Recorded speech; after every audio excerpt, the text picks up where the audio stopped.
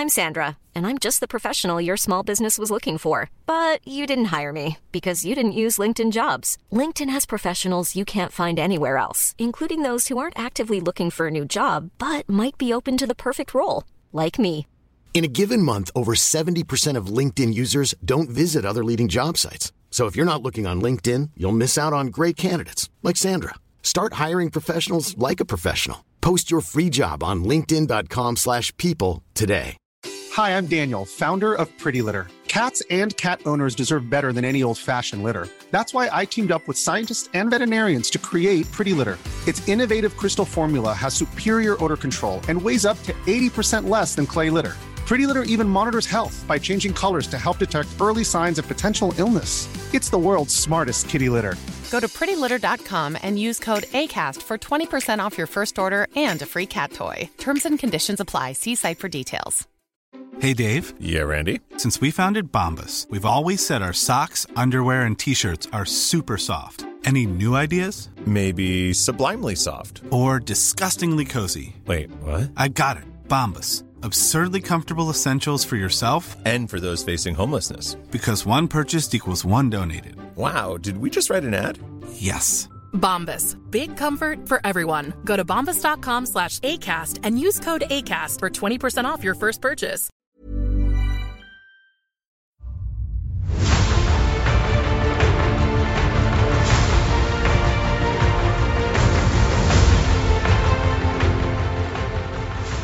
Howdy, everybody, and welcome to Blizzard Watch, the podcast where we talk about Blizzard Entertainment and its mini games. I'm Matt. I'm the host, and with me this week is my fantastic co-host, Joe Perez. Joe, what have you been up to? Well, besides just starting a new job, I've been painting owlbear cubs because they are adorable and deadly. Yes, I can't disagree with either of these statements. I've been watching nature documentaries, and because I do. Yeah, why not? One of the things that I was watching recently was I don't know if you ever heard of the show SciShow. It's like PBS, but it's on the internet. No, I don't think I've ever heard of that. It's by PBS Digital Studios, so it actually is a PBS thing. Huh. SciShow is cool. It's not as much fun for me as Eons. Eons is also by PBS Digital Studios, but Eons is very specifically about paleontology and prehistoric stuff and like deep time, whereas SciShow is just a grab bag. It's like, this is a science thing. But SciShow was talking about the most efficient hunters in the world, and it's like the most efficient, like not most efficient doesn't mean scariest. Like it doesn't mean like this is the biggest, most dangerous animal. It means literally this one kills like above 50%, like when it makes an attempt. Because like when lions make an attempt in their pride, lions kill 1 in 4. Mm-hmm. Like every like attempt they make, 3 of them are going to be failures. This one cat, for instance, that they mentioned, which is like the Blackfoot cat, which is like one of the smallest cats in Africa. It's like house cat sized. It makes 60% of its kills. Like when out of every 10 attempts, 6 make it. So that's very efficient for a cat. And it goes on from there. One of the things I found hilarious. Guess how many kills dragonflies make?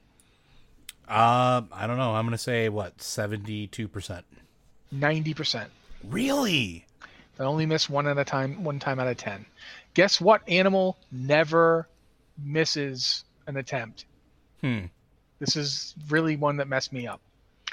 The leatherback turtle. Well, that kind of makes sense. It only hunts jellyfish, and it because it only hunts jellyfish, they don't fail. Move. The difficulty is finding them, but it's like once you found one, boom. It makes the kill every time. That's just one of those things that I found was really funny. But anyway, this has nothing to do with anything. So I was going to say... we spent a lot of time this expansion dealing with jellyfish. It's perfectly applicable. But yeah, we should... we're going to do that thing where we move on and talk about some top stories. And partially because the first of these top stories was pretty interesting to me. This week, I want to say yesterday at this point while we're recording... the guys over at GameSpot posted a thing that linked to the LinkedIn of the co-president of Activision Blizzard Studios, which if you don't know what that is, it's a television studio that Activision Blizzard started a couple of years ago now. I think it's been a while. And its goal is to make TV shows based on their properties. They did a Skylanders show. That's how I know it exists, because a friend of mine worked on Skylanders for a while. And Skylanders is an Activision Blizzard property. It's not a Blizzard property, but it is an ActiBliz one. And what happened was on the Nick Van Dyke, I believe his name is, on his LinkedIn, he basically had said that he was working as executive producer on a new Diablo animated series. And it also mentioned that he had sold an Overwatch series to somebody. The Blizzard, the Diablo special, he straight up said it was on Netflix. The Overwatch one just said he and his creative partner, who he didn't name, have successfully sold an Overwatch series, which is, I'm going to be upfront. I have been writing about possible Diablo animated series going back to 2018. Well, because they told us it was going to happen. Well, not just that. It was specifically the man whose name, Andy Cosby, that's what his name, had posted to his Twitter that he was showrunner on it. And he's actually got an animation credentials and pedigree. It wasn't super surprising that they would tap him. But then, of course, it's never been announced. And it's the same, we've been thinking, when are they going to do an Overwatch series forever? They've never announced one. And we've been asking for that for a while. Like, if you go back and listen to any of our old lore watches or some of our other stuff, we've been asking for something like that for a long while, because the Overwatch shorts and the cinematic experiences that we do get from anytime they release any of the new events or anything like that, they're always fantastic. And people have been begging to learn more about it. And especially when because we were also supposed to get a Overwatch comic a long time ago too, and that got canceled. And it was supposed to be trade paperbacks that were released regularly. This is stuff people have been clamoring for. So an animated series, that's perfect. It sort of fills that niche. I'd love to see it. I'm going to just be the guy, though, because I have been burned plenty of times. Oh, yeah. Until they actually announce this, till it's not just an executive made an oopsie doodle on his LinkedIn, but we actually get an announcement, don't expect anything. Because another thing that happened this week was that people were leaking somewhat finished builds of StarCraft Ghost. Which, keep in mind, that game didn't come out in 2006. That happened once before. I remember on the internet, and they went through a lot of trouble to scrub that stuff out. Because it's not a finished game, and it's not the game. They didn't want to release it because they didn't think it was good enough. So of course they don't want people to see it. But my point is just, StarCraft Ghost was in development for several years before they canceled it. So it's very possible that there is a Diablo animated series with an executive producer being made right now, and they might decide not to ever do anything with it. Well, it's kind of like Titan. Yeah, exactly.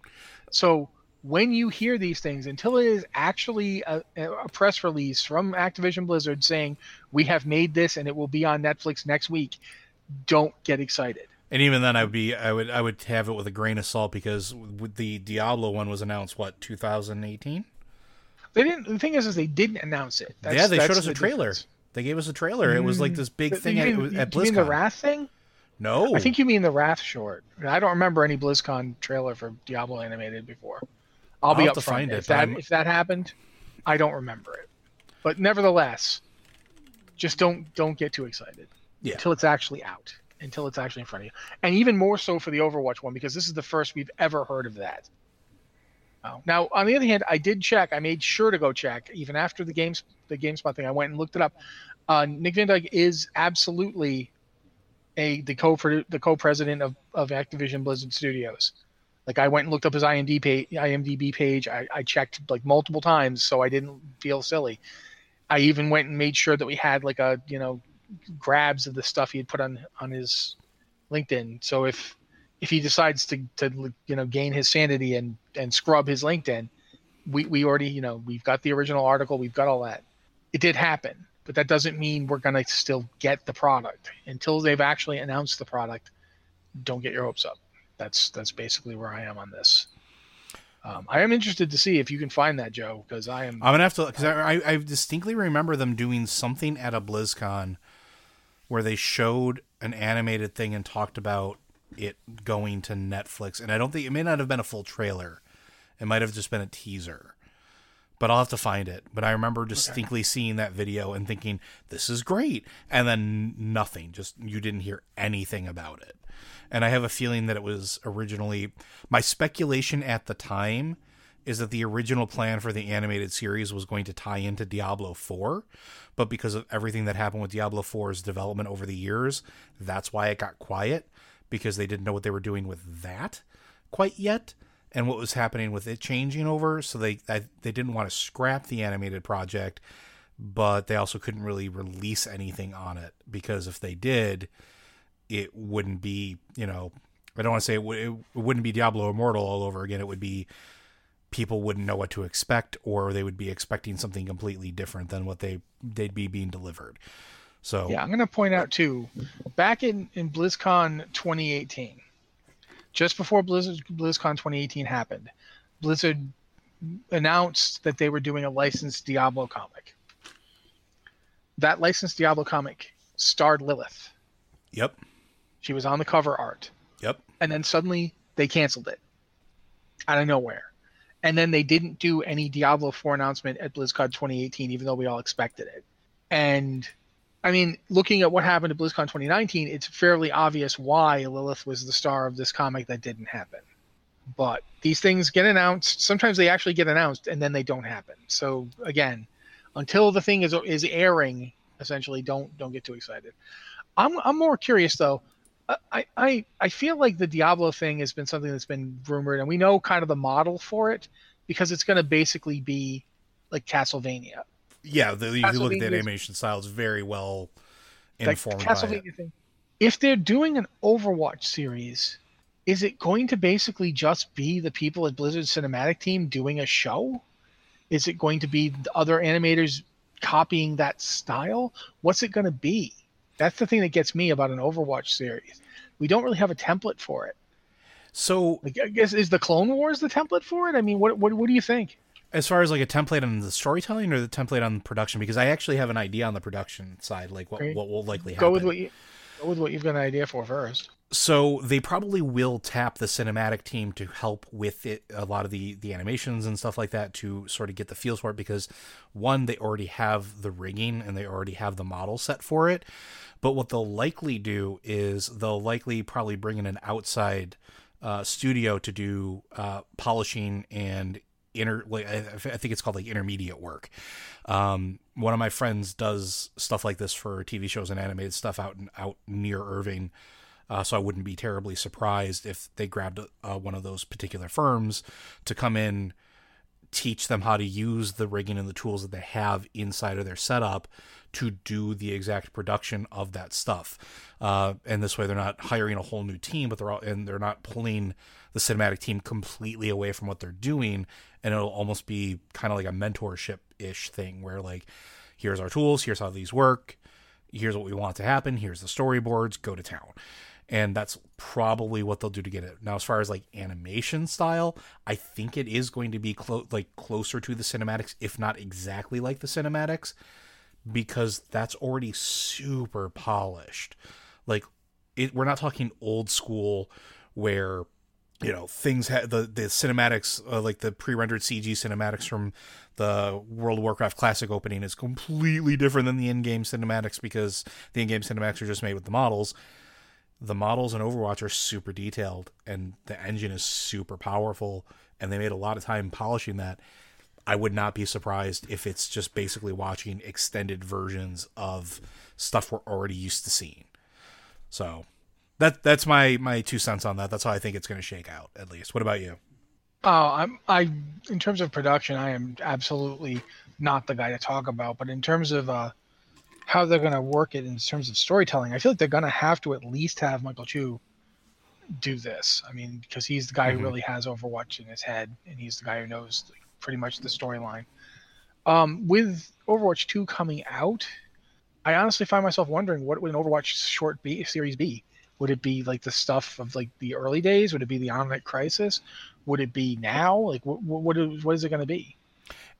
Yeah, that's a really good question, because they could do a lot of stuff with that, right? And I was kind of thinking about that too. Like, Do we have a thing where the seasons are different stories from different time periods? Because we've been wanting to see the Omnic Crisis. It's something we've asked for a lot of. We know there's a ton of stuff going on now. You know, there's been a whole bunch of stuff in the history of the Overwatch team members that we could dive into as well. Like, you could literally have an entire season dedicated to nothing but talent agents and, you know, how their backstories were done and how they came into the organization and what they're doing now, current day in game. Yeah, and the interesting thing here is also that we don't know. We also don't know, the little bit we have tells us that they developed it and sold it, but they don't tell us who to. Like, is this a Netflix show? Is it going to be somewhere else? We don't know.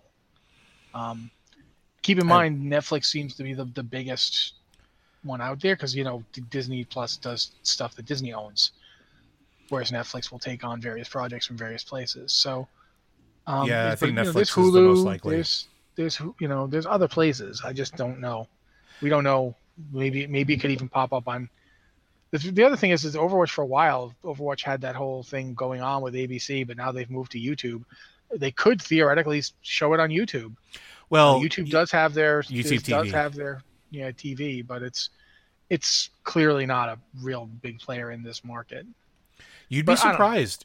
That one you'd be surprised about. Like, I would be surprised because, I mean, other stuff that they've had exists and it is fairly popular. But and then again, there's Amazon. Yep. You know, but I think Amazon has shows too. So I think it's going to come down to who makes the better deal, because I don't think Blizzard's going to give a lot of any place, like, they're going to want to own like a good portion of whatever's produced, and I don't think they're going to be down with that, which is why I think most of the production is going to be done in-house or with a third-party firm that they bring in, and then they shop it around to recoup some of the production costs. But then, you know, it's, hey, you know, which Netflix is more than willing to do, I think more likely than most of them, and I think Netflix or Hulu would be the two most likely to probably pick that up, just because they're the ones that tend to have those deals in place where they don't own the IP, they just deliver the product and pay you to deliver the product. So I think those are more likely, but you're right, it could end up anywhere. This could be that one that Google goes, this will highlight this product for us, people will come here to watch this, which is probably true, and that could be a deal maker for them. Who knows? But I'm excited. I just want to see it at this point. I just want more. Yeah, but to move on to some other stuff, this one I wasn't really surprised by, and I think I even wrote in the article that I think it's inevitable. WoW Classic, Blackwing Lair dropped this week, and it was cleared within 40 minutes. Not surprised. Like, you know, people killed Neff within 40 minutes. And here's the thing, and it's hard to express this sometimes without coming out like I'm negative on WoW Classic, and that's because I am negative on WoW Classic. I'm just going to be honest with you. And here's the reason why. I have felt from the beginning the problem with WoW Classic was you are effectively never going to recreate how it actually felt to play back then. Yep. And part of the reason for that is we did not have 15 plus years of people having already beaten all of this content when we were beating this content. We didn't even have the world first guilds. The guilds that were beating this content first were not streaming themselves doing it. Yeah, we actually talked about that. They were hiding those strategies. They did not share them. They didn't tell you anything. They used to log out in different gear and change their spec so that you could not armory check them to find out what their strategies were. Like, and that's not even like the armory didn't even exist for the first year. Yep.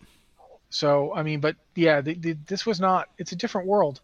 And this is not to say that players now are quote unquote better than players were back then, but they are more familiar with the tropes and the techniques of how these games work. And it's kind of like, I tried to come up with a way to say this that wasn't mean spirited. And the fact is, you are going into content that's already on farm before you ever see it. There are dozens of strategies for it. People have cleared it. Even if your guild is all new people, like who've never, ever done this, it takes you can take 5 minutes and go to Wowpedia and look up the complete original strat to how this works. There's no surprises. When we went into NEF, we didn't even know about the class calls. My guild, I mean, not every guild, and some guilds did. My guild, the first time we pulled NEF, we didn't even know he did. So when he started doing them, they were a surprise to us. Like when he turned people in the raid into giraffes during the mage call, like he turned the mages into giraffes. He polyed people, and he had better polys than us. So I don't feel like this is in any way, shape, or form a negative to how skilled people were back then.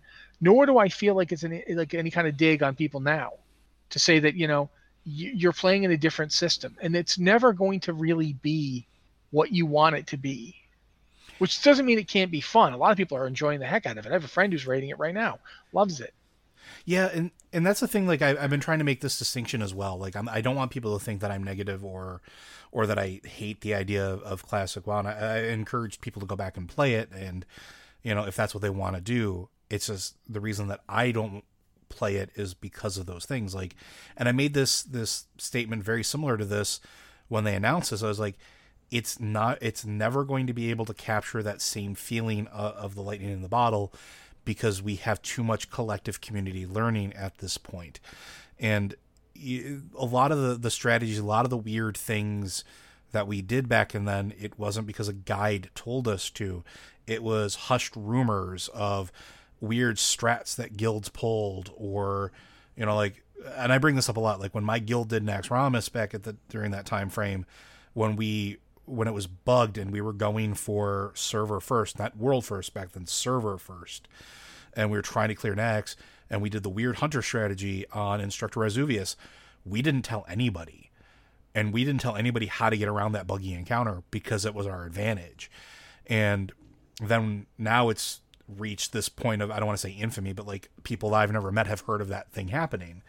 And it was never like that. They were never confirmed things. Like you said, there was not people streaming this. There wasn't YouTube videos at the time. And if they were terrible quality. And it's just a different world, and it's fine. Like that's just how things have evolved, but it's just not the same. So like something like this, and this is where I will give people credit, because knowing this, instead of going for server first, and instead of going for, those type of accolades that they might have, the WoW Classic raiding scene has turned into speed run races. It's who can do it the fastest instead of who can do it first. And I think that's an interesting evolution there, because I was always wondering how that was going to play out, and I never once considered speed running. How quickly can a group of 40 folks at gear level, clear this content? And that is a very interesting way to sort of usher this classic content into a modern mindset. So I got to give that at least a little credit. Well, let me say it this way too. The fact that it took them a week to do Molten Core, but only 40 minutes to do Blackwing Lair, is not a testament. It's not a testament to Blackwing Lair being easier. It's layout. What it is, about that. Not just layout. It took them a week to do Molten Core because they were doing Molten Core when they weren't 60 yet. People were going into Molten Core with groups that weren't 60 yet, that weren't geared. But Blackwing Lair opens with people having cleared Molten Core and Onyxia for months. They are geared up. They have 2 pieces of their tier 2 already. They're, people are going into Blackwing Lair, and the gear will be upgrades, but these people are fully epicked out. People were going into Molten Core in greens. Yep. At level 55. As soon as they could walk in, they were going in. That's the way it's going to be for every raid that comes out, for this reason, for everything we just said, and for another reason. The server is not going to just randomly crash. Not like Stone Talon. Not like the old days. There's not going to be a point where you try and do Nax, but the latency is so bad that your heals don't go off. That's not going to happen. The servers are stable. The servers are not latency prone nightmares. This is a far more technically proficient Blizzard than the one we had in 2004 to 2006. They know how to keep the servers up.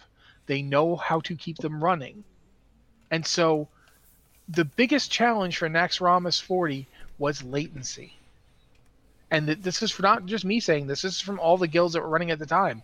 It was tuned super tight, and any latency would hurt you. Mm-hmm. Like if you got even a little lag, you forget it. Try doing even doing it in Nax 25. Try doing the safety dance with big lag spikes. Oof. Yeah. No. Imagine. I lived through that. It was. Yeah. Oof. 40-man trying to do it with lag spikes. No, it was a nightmare. It's not going to happen this time. When they do Nax 40 and they're doing the safety dance, people are going to die, but not like they did back then. And that's a thing that, again, do you want to recreate that? Do you want to recreate extreme punishing latency? Do you want to, because guilds got around that kind of stuff by just raiding for like 12 hours. That's like, maybe you have the time for that. I don't anymore. I don't. Yeah. No, man. I can't stay awake for 12 hours straight in front of a computer. I start to, like, my eyes get all weird. Like, no, it's not happening. But none of this is any kind of aspersion on the quality of the people playing now or the quality of the people playing then.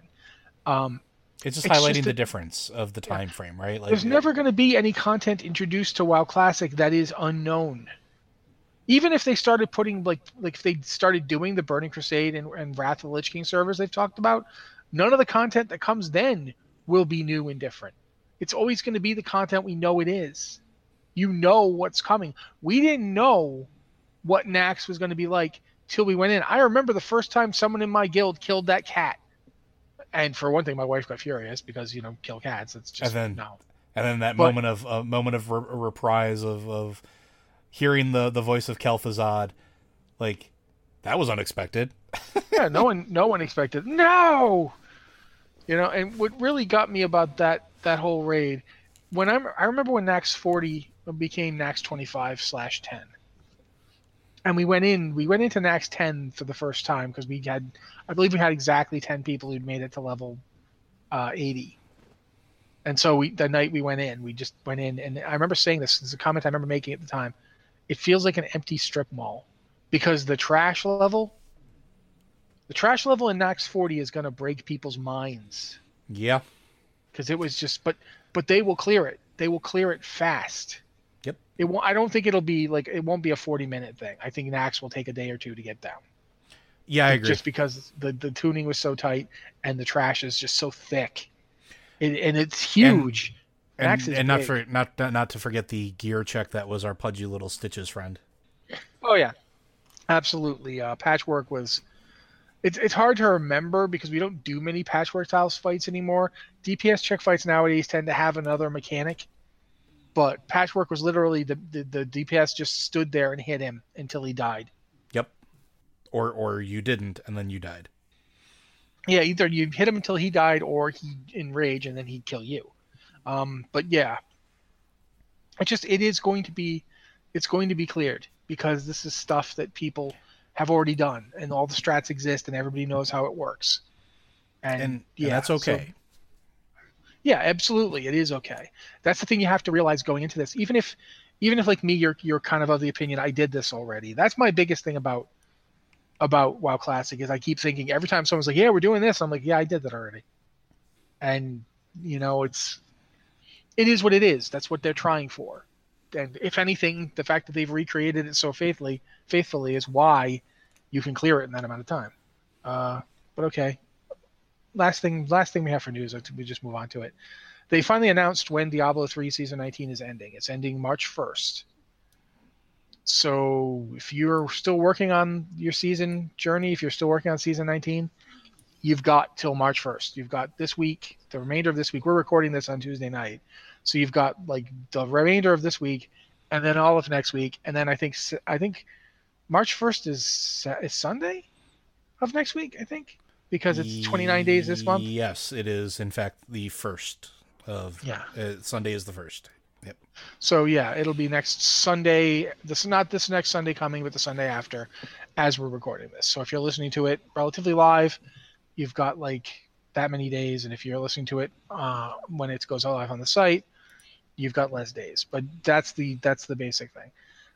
Season 20, we don't know exactly when. It'll probably be like a week or so after Season 19 ends.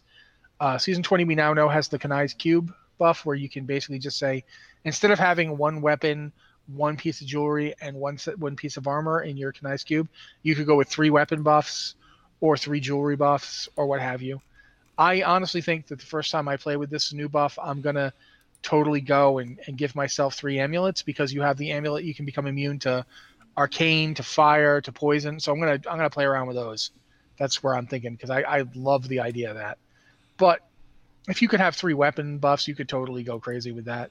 It's an interesting season power. I don't know, Joe, you play Diablo 3 at all? I used to play it quite a bit. I haven't in a while. I've been out of the loop for the last 4 seasons, I want to say. I'm one of those people where I'm totally like, I come back to it, I play it for like a month or 2 every season, and then I kind of let it go, because there's always something else to do. I think of Diablo 3 is kind of like comfort food. Yeah, it's a good way to think about it. It's like pizza or chips or something, where sometimes you get a craving, so you go back and you smash stuff for a while, and then you let it go because other games came out or others. I've actually been playing WoW a ton lately, so I've been occupied with that. I've got like my Death Knight and my Warrior and my Paladin all kind of Nyalotha raid ready. I don't actually raid on the other 2, but I have them ready to go in if I ever get bored enough. And that's what I've been doing. I've been doing a ton of that. I think today was the first day I didn't immediately do the old God Assault, just because I had other stuff to do. I did, however, get the weapon. Even on my main, who had 2 445 weapons already, I went and got the weapon. By the way, if you're playing Alliance and you're listening to this, one of the emissaries is a weapon. It's the Order of Embers. I have no idea. This is, again, on American servers, and I have no idea for what the Horde got. I don't know if the Horde got a weapon or not today. Probably you didn't. Usually if one side gets it, the other doesn't immediately get it. They don't go for that kind of parity. But check anyway. See, if you have the proper gear, you can get a raid quality and Iolitha quality weapon. The weapon I got was actually an upgrade, because it wasn't a corrupted weapon, but it had crit and haste, which is what I wanted as a Fury Warrior. So I was like, oh yeah, that's much better. And I had an upgrade for my Death Knight and my Paladin as well. The Death Knight got a tanking weapon, which was like, yes, thank you. It's hard to gear an alt as a tank, because you kind of have to just accept that you're going to have to do some tanking on this alt that you don't play very much, which was kind of a problem. But yeah. So yeah, that's going on. That whole thing I just said, and it had nothing to do with the Diablo 3 thing, but hey, the season's ending. You've got a week. Get ready on that. I think at this point we're going to move on to do some emails.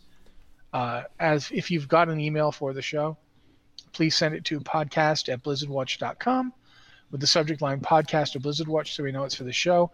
One of the emails we got was actually had questions for both shows, and that's fine.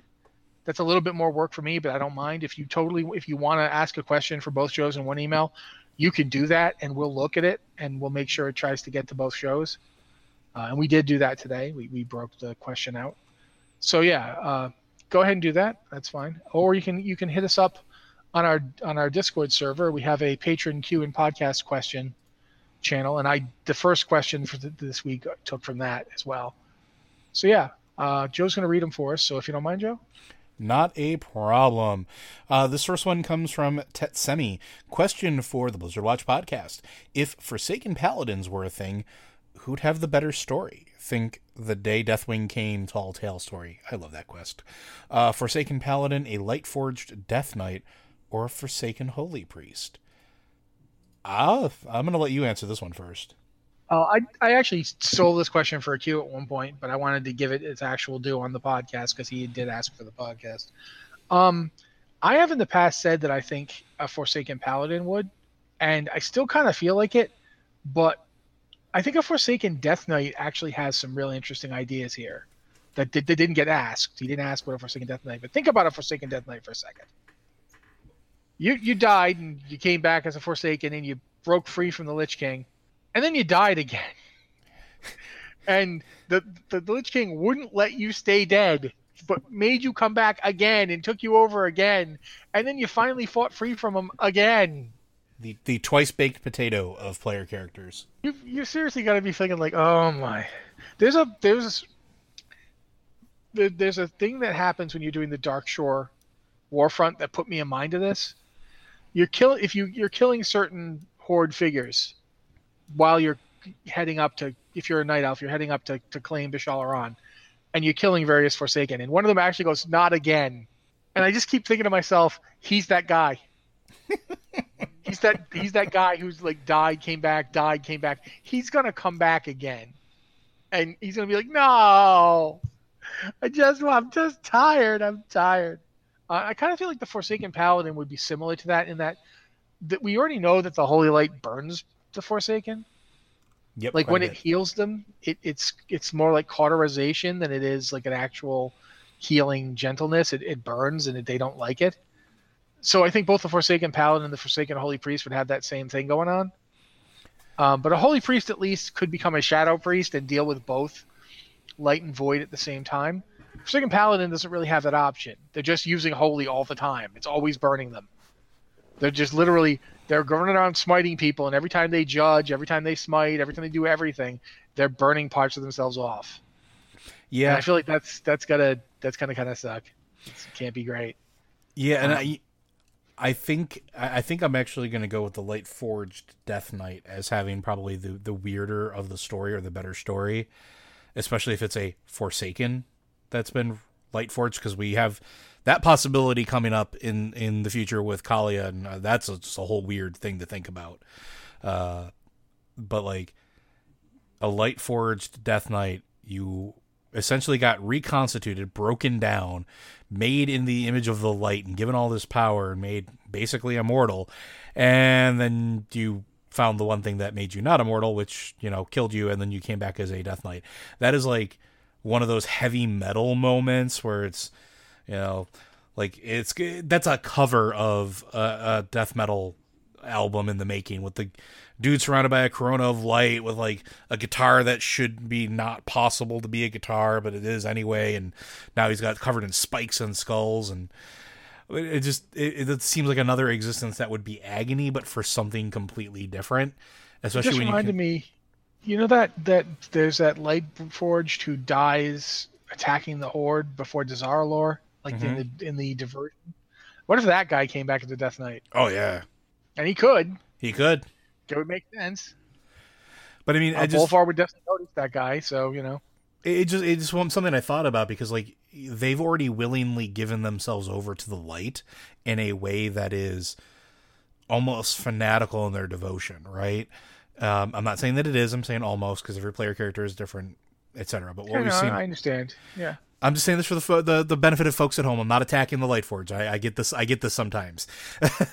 But think about that sort of mindset of waking up again after your great sacrifice for the light, dying serving the light, only to be brought back by the power of undeath and maybe forced to serve. Who knows what the future is going to hold for that. But you are now undead. The light is almost anathema to you. Like, that's like a Glenn Danzig song if I've ever heard one. Like, it's just, I think that they would have the cake on that one. And Forsaken Holy Priests are sort of like the hipsters of this whole equation, because they were doing it before everybody else was.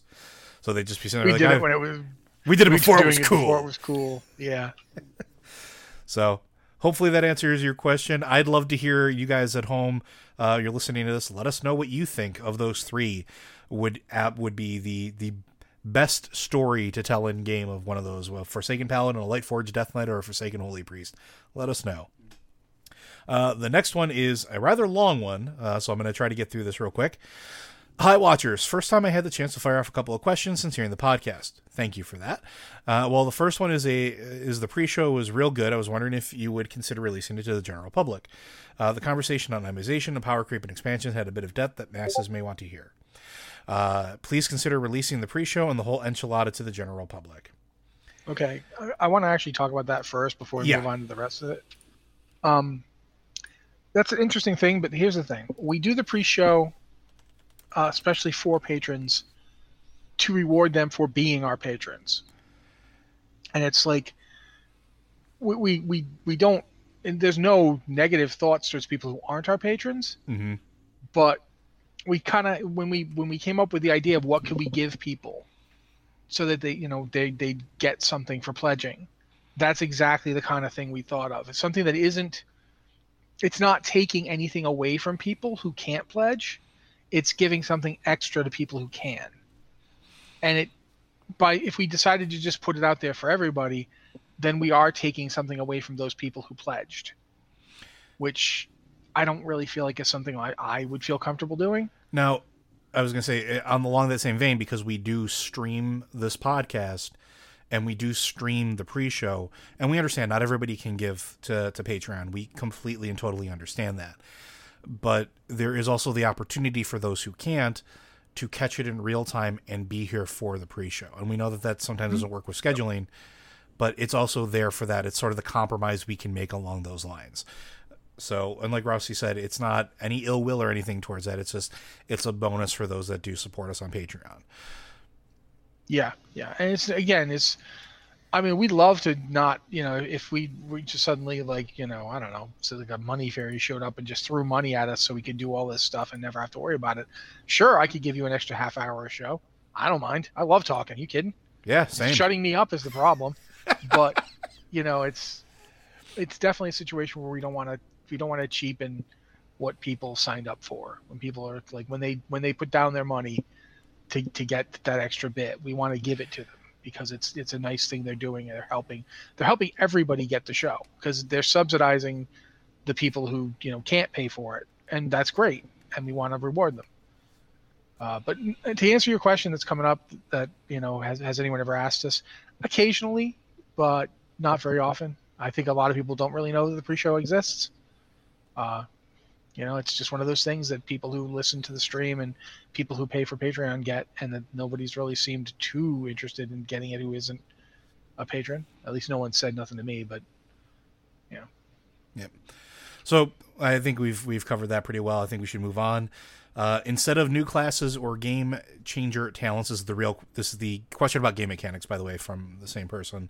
Example, gladiator stance. My warriors also missed this.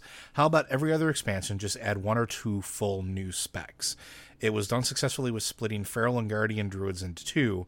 Why not have a tinker class be a tinker spec or of hunter or rogue, kind of where it would belong? Dark ranger maybe, shadow hunter. The Blade Master as a warrior 2-handed tank spec. Apologies for the garden offensive text. Easy target. Hunter from Alderman. You want to go first on yeah, this? And we've talked about this a bit before, and I think this is one of those ones where it's complicated, right? And when you add individual specs to the game, like, yes, this would be absolutely rad. This would be a super cool idea if it's something that they could do. But then it comes back to balance, because at this point, there's 36 specs in game? Yep. Yeah. So now you're talking about 36 goes to 38. Are those 2 specs balanced properly? Are they breaking mechanics in the game? Does that mean more dev time between content? Because this is something that a lot of people don't talk about, is every time you have to balance an encounter around a new class or a new spec or even like new expansion-wide gimmick, whether it's, the Heart of Azeroth or Azerite gear, whatever, anytime you add something like that, it drastically increases development cycles between content. And we saw that with like Warlords of Draenor. A lot of people were complaining, but that was also an expansion that changed tactics partway through and added more stuff that it could deal with, which meant longer dev cycles between content because it had to be balanced as close as possible. And there are some people who find joy in that imbalance of a class being super overpowered. See Death Knights and Wrath of the Lich King. But it's not great for everybody. It's not great for the general player base. I played a warrior throughout this through Wrath of the Lich King, and it was not fun. Yeah, there was like 3 of you guys playing warrior during that time frame because everybody moved over to Death Knights because warriors were kind of redundant.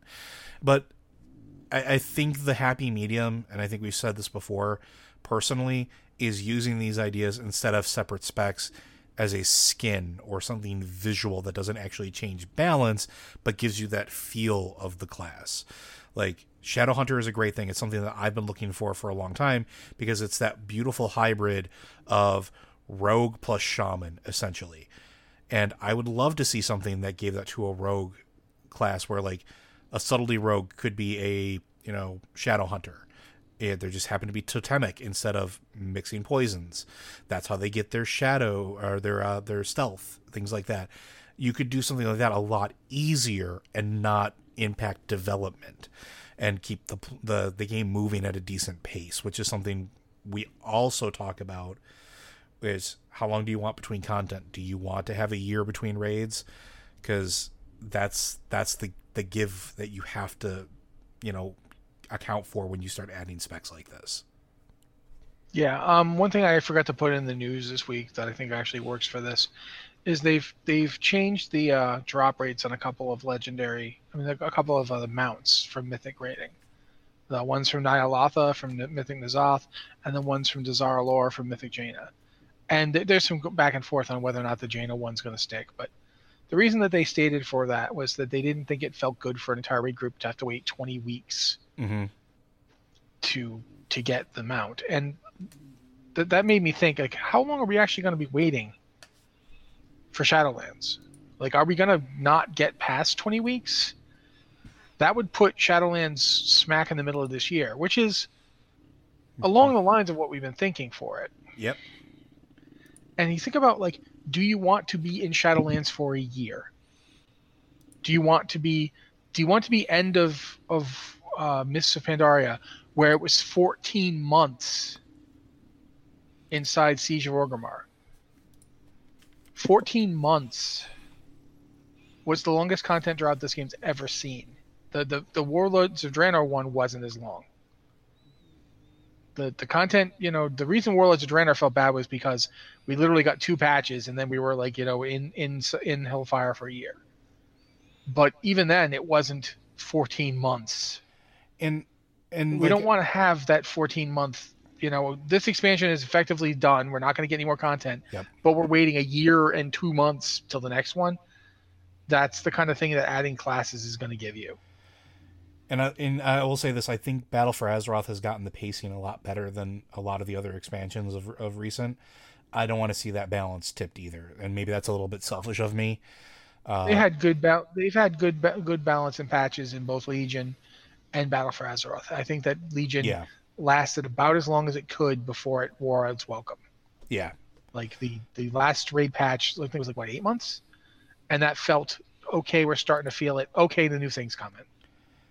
Now, I was going to say, now if Blizzard ever does decide to add other classes in at some point or other specs, I'm never going to say that I wouldn't want that. I used to want to have, there was, and a lot of people don't remember this, there used to be a Storm Rider in the old books from the Warcraft RTS games that was mentioned but never actually implemented or anything beyond that. I'd love to see something like that came back. That was the hybridization of a druid and a shaman. And that would be absolutely phenomenal to me to see something like that where, here's a bear wielding raw elemental power because it can. That would be super rad for me. I'm not saying that I would never want to see something new like another hero class or something like that. I think those were great, but I know that I think they've actually said that they'll never add another one.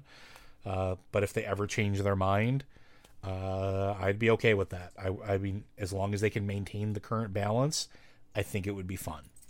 I'll say that much.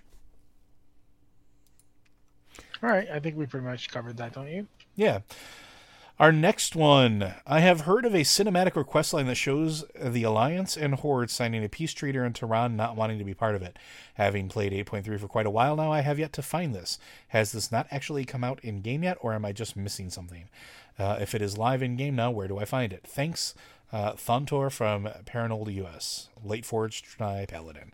I'll let you answer this one since this is more Alliance side-centric. As far as I know, if it's in game, it's in game after you've completed the N'Zoth quest, because that segues into everything else. I have not killed N'Zoth yet, so I can't verify that. It may be something that will just be coming out later. They do that. They put in stuff in the patch, and that is data mined out that doesn't immediately go live. That will go out later in a smaller, turn it on patch.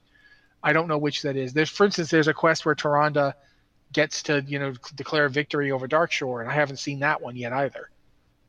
So is it in game and doable yet? I don't know the answer to that question. I think that if it is, you won't be seeing it till you've killed N'Zoth. And if it's not, you'll see it when they turn it on. But the files do exist. We know that much. Yeah, we've seen them, or at least heard of them, right?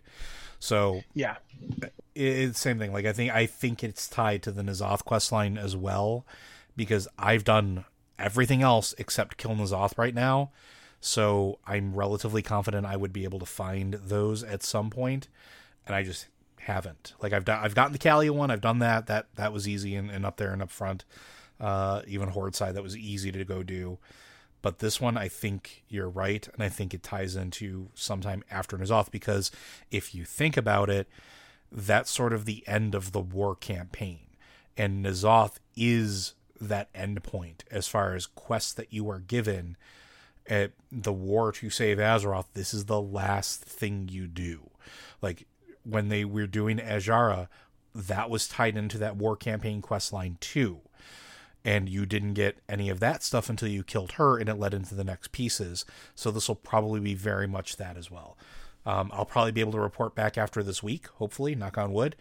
But I think it is tied to that. All right.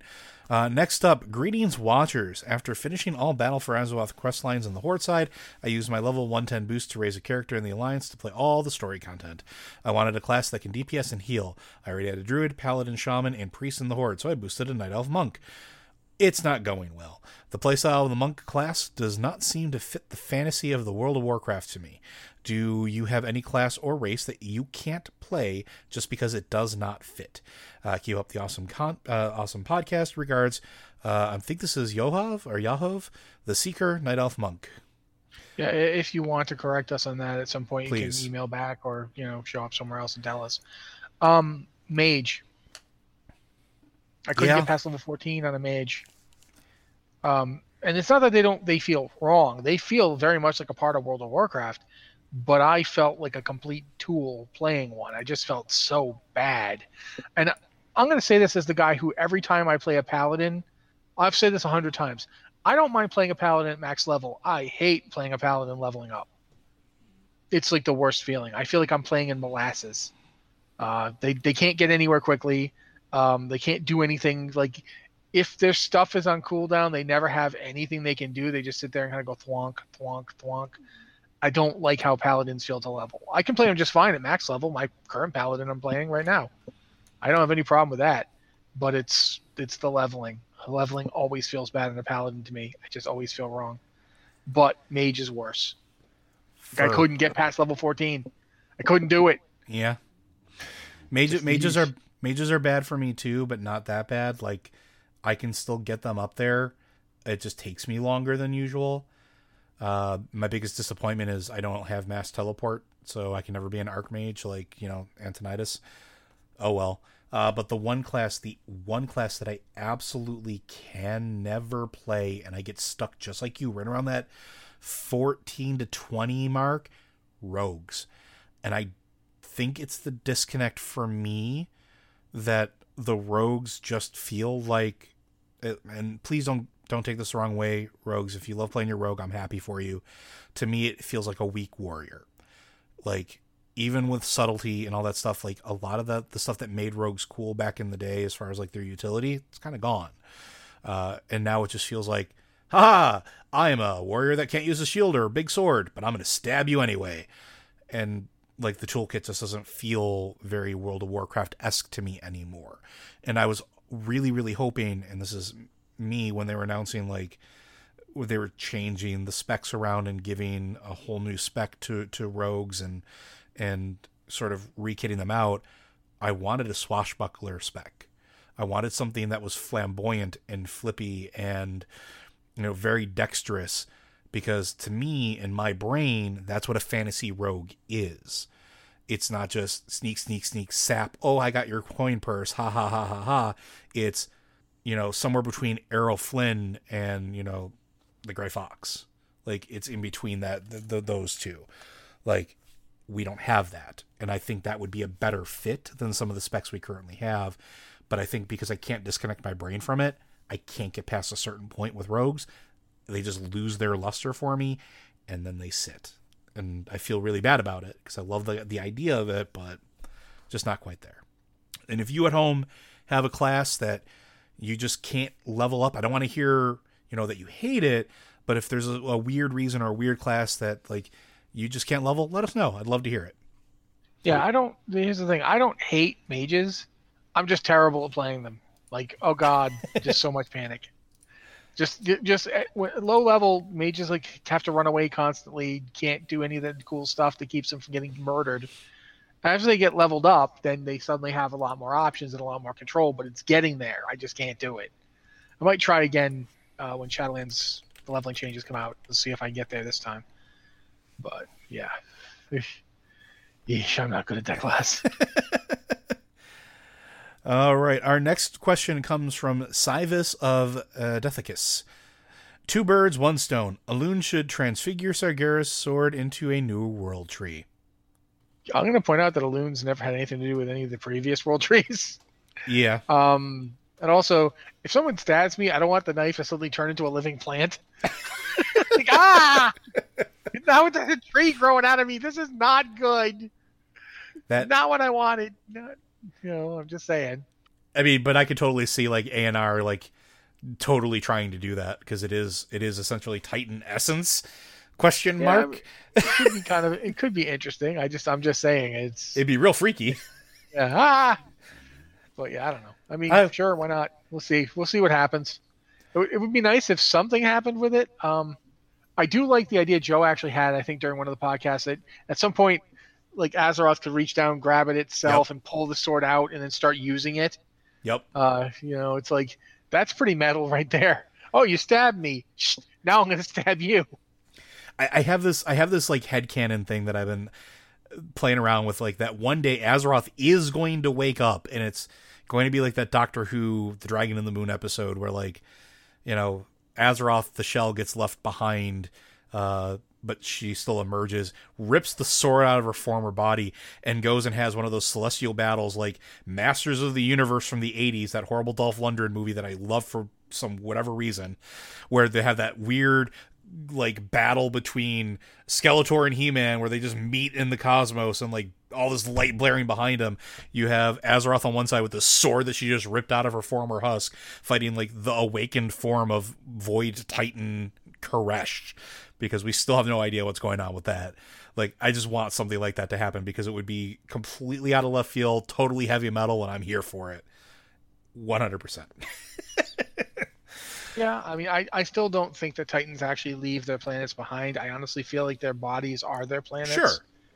But either way, I still think it would be cool to see her pull the sword out and go, go over to the throne of the Pantheon, tap on and go, could you let him out, please? I have to have words with him. This thing where you stabbed me, you and I are going to talk about that. And we're going to use the words you know so well, a.k.a. stabbing. Yeah, I'd be okay with that too. We got one last question on the docket, and this one comes from Ash Leaf of Silvermoon. 2 weeks ago, you talked about multiclassing in WoW. In the first MMO I played, you could choose 2 classes. One would be the main class, the other the subclass, and you could switch them around.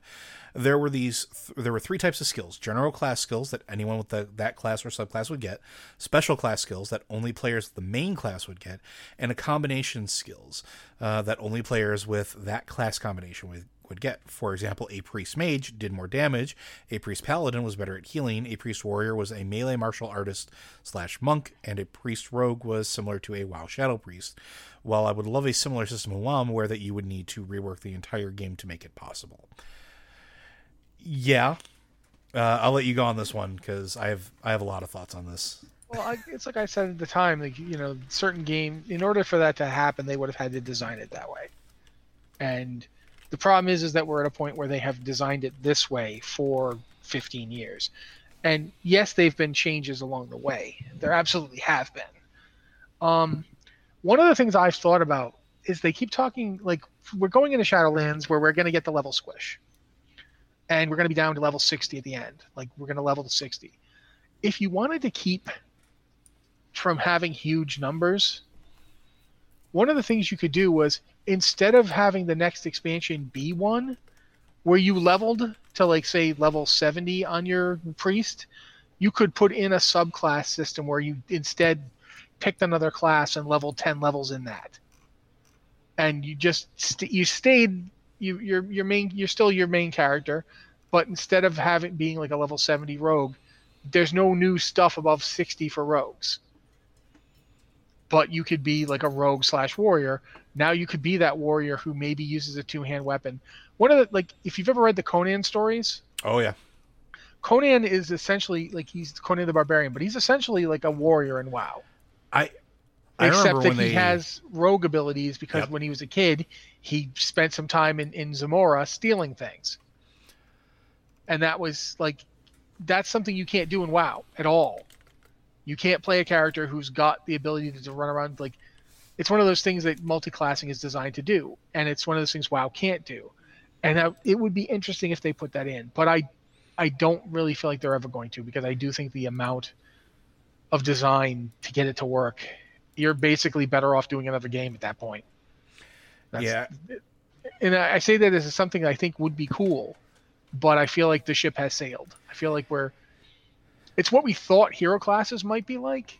Because back in vanilla, we had no idea what a hero class was going to be. They talked about it, but they never actually, until Wrath of the Lich King came out, we had no idea what hero classes would look like.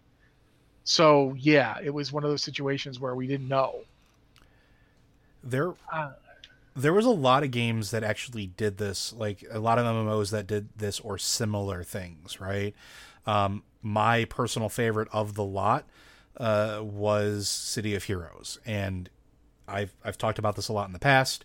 It's actually where I know a bunch of folks from in the game industry because of that game. It was a super, super love of mine. But it let you do that with power sets. You picked a primary power set and a secondary power set. The primary power set gave you a specific set of powers. The secondary one did as well, and you could mix and match and sort of create your own character based around those concepts. They even allowed you to respec at several points where you could change your power sets around, and it opened up a whole new possibility of gameplay. I remember that was an EverQuest 2 thing where you selected archetypes, I believe, and I don't remember all of them off the top of my head, but I mean, fighter and priest were definitely ones of those. I believe there was a rogue class as well, and then they had subclasses like swashbuckler, brigand, troubadour, dirge. Like, these were classes that were subclasses of that archetype. It can be done, and it is something that a lot of games have done over the years. And it opens up a ton of possibilities, but they were balanced for it. They were created with that in mind. Like, to give you an idea, City of Heroes had 82 possible class combinations before City of Villains was ever a thing. 82 classes. Think about that. WoW has 12. Might be 12. Was it 14? I think it's 12. No, it's 12. Yeah, it's 12 with 36 specs. Yeah, because one class has 4 specs, one class has 2 specs, so it still works out to 3 specs per class. Yeah. On the average. I mean, it's a really, really cool idea, and actually, I hope that MMOs going forward look more at stuff like that, because I think it gives players a lot more options and a lot more in the way of just customization and almost replayability and engagement in that regard. But I don't think it's something that would ever happen with WoW. I don't think WoW would survive that type of customization. Even like, and we were talking about this in real life with a couple friends of mine about how we used to do those weird class, like multi-spec combinations back in the day, and those broke things. Like the fact that I could tank very effectively on a hybrid shaman build, a class that wasn't supposed to be able to tank, broke encounters. That's where warlock tanks came from originally. And before there was ever an encounter that needed them, they were able to spec in such a way that they could do something that they weren't supposed to do, and it broke encounters and made them way easier. The game is not balanced for that. It never was, and that's why they moved away from letting players do that in the first place. but it would be something that if, let's say, there was ever a World of Warcraft 2 to come out, I would like to see maybe something like that explored as maybe the basis for those classes. Like maybe we go back to that earlier question where those Shadow Hunters, that's what they are. They're a class that has almost like a 2-class setup, where in the next version of WoW, they could do both. Who knows? But we don't know what the future brings, but I can tell you that I don't think that we're ever going to see WoW do something like this, at least not in WoW 1.0. Yeah, it's not that it's a bad idea. It's not that, I honestly feel like if we went back to the drawing board and instead of having like paladins and druids, they'd made like this kind of system, and you could be like your druid character would be a mix of like priest and mage, or priest, like you literally could pick which of these things to mix together to get your druid. That could have worked pretty well. Yep. Paladin obviously would have been like a warrior priest combo. And if you wanted, like what we have now is the Fury Warrior would have been like a warrior rogue combo. There's ways that it could have worked and could have worked really well. It isn't how they designed it. I think they went for something that was more, it's simpler to pick up, and that has a lot of appeal. Like you pick one and go. When WoW came out, in 2004, you picked a class and you went from there. You didn't have to like worry about, okay, how is this going to mix with the other classes I might want to mix it with later. You just, okay, this is what this class does. Okay, good. And there's good reasons to do that from a design perspective. It's not just to keep things limited. It's also because it helps funnel people in certain directions. So I think at this point we are not going to see that happen. But that is all we have as far as questions. I know Matt usually says this, but I'm going to do it because I'm already here. If you have questions for the podcast, go ahead and make sure that you send them in. The email address is podcast@blizzardwatch.com. That's singular. This apparently came up in conversation today where folks were very confused if it was plural or singular. It's singular. Podcast@blizzardwatch.com. Let us know which show it's for, whether it's Lore Watch or Blizzard Watch. If you have multiple ones in there, separate them out. Just make sure it's clearly defined which you want to go where. It's a little more work for us, but I don't mind. I don't think Matt does either. And we did receive some of your theme ideas for the other show. Send those along as well. Blizzard Watch is made possible due to the generous contributions at patreon.com/BlizzardWatch. Your continued support means this podcast, site, and community is able to thrive and grow. Blizzard Watch supporters enjoy exclusive benefits like early access to the podcast, a better chance at having your question answered on our podcast or the queue, and an ads-free site experience. Rossi, any parting thoughts? No, I was just going to say, guys, thank you all so much for being here. Thanks for supporting the site. We're doing a pledge drive to keep, we drop below the level that we set for weekly lore watches, and we're doing a pledge drive right now over on our Patreon to try to get it back up to the pledge level so that we can keep doing the weekly lore watch, because I think I speak for Joe when I say that we both really love doing it. So we would love to get it back up there so we can guarantee that it keeps going forward. And there's some other stuff in there too, like, for instance, more common, more frequent D&D podcasts and stuff like that. That's also there. That's, if you want to pledge, that's something you can pledge for. We would love to do that. I think both Joe and I love playing D&D, so there's something there. But keep that in mind. Go take a look. It's on our Patreon. You can go to blizzardwatch.com and our Patreon's linked there. Or you can look for us on Patreon. And if you're not pledging, please consider pledging. If you are pledging, if you can afford to bump it up, hey, that helps us, and we would very much appreciate it. But yeah, this has been the Blizzard Watch podcast. Thank you guys so much for being here, and we'll be here next week.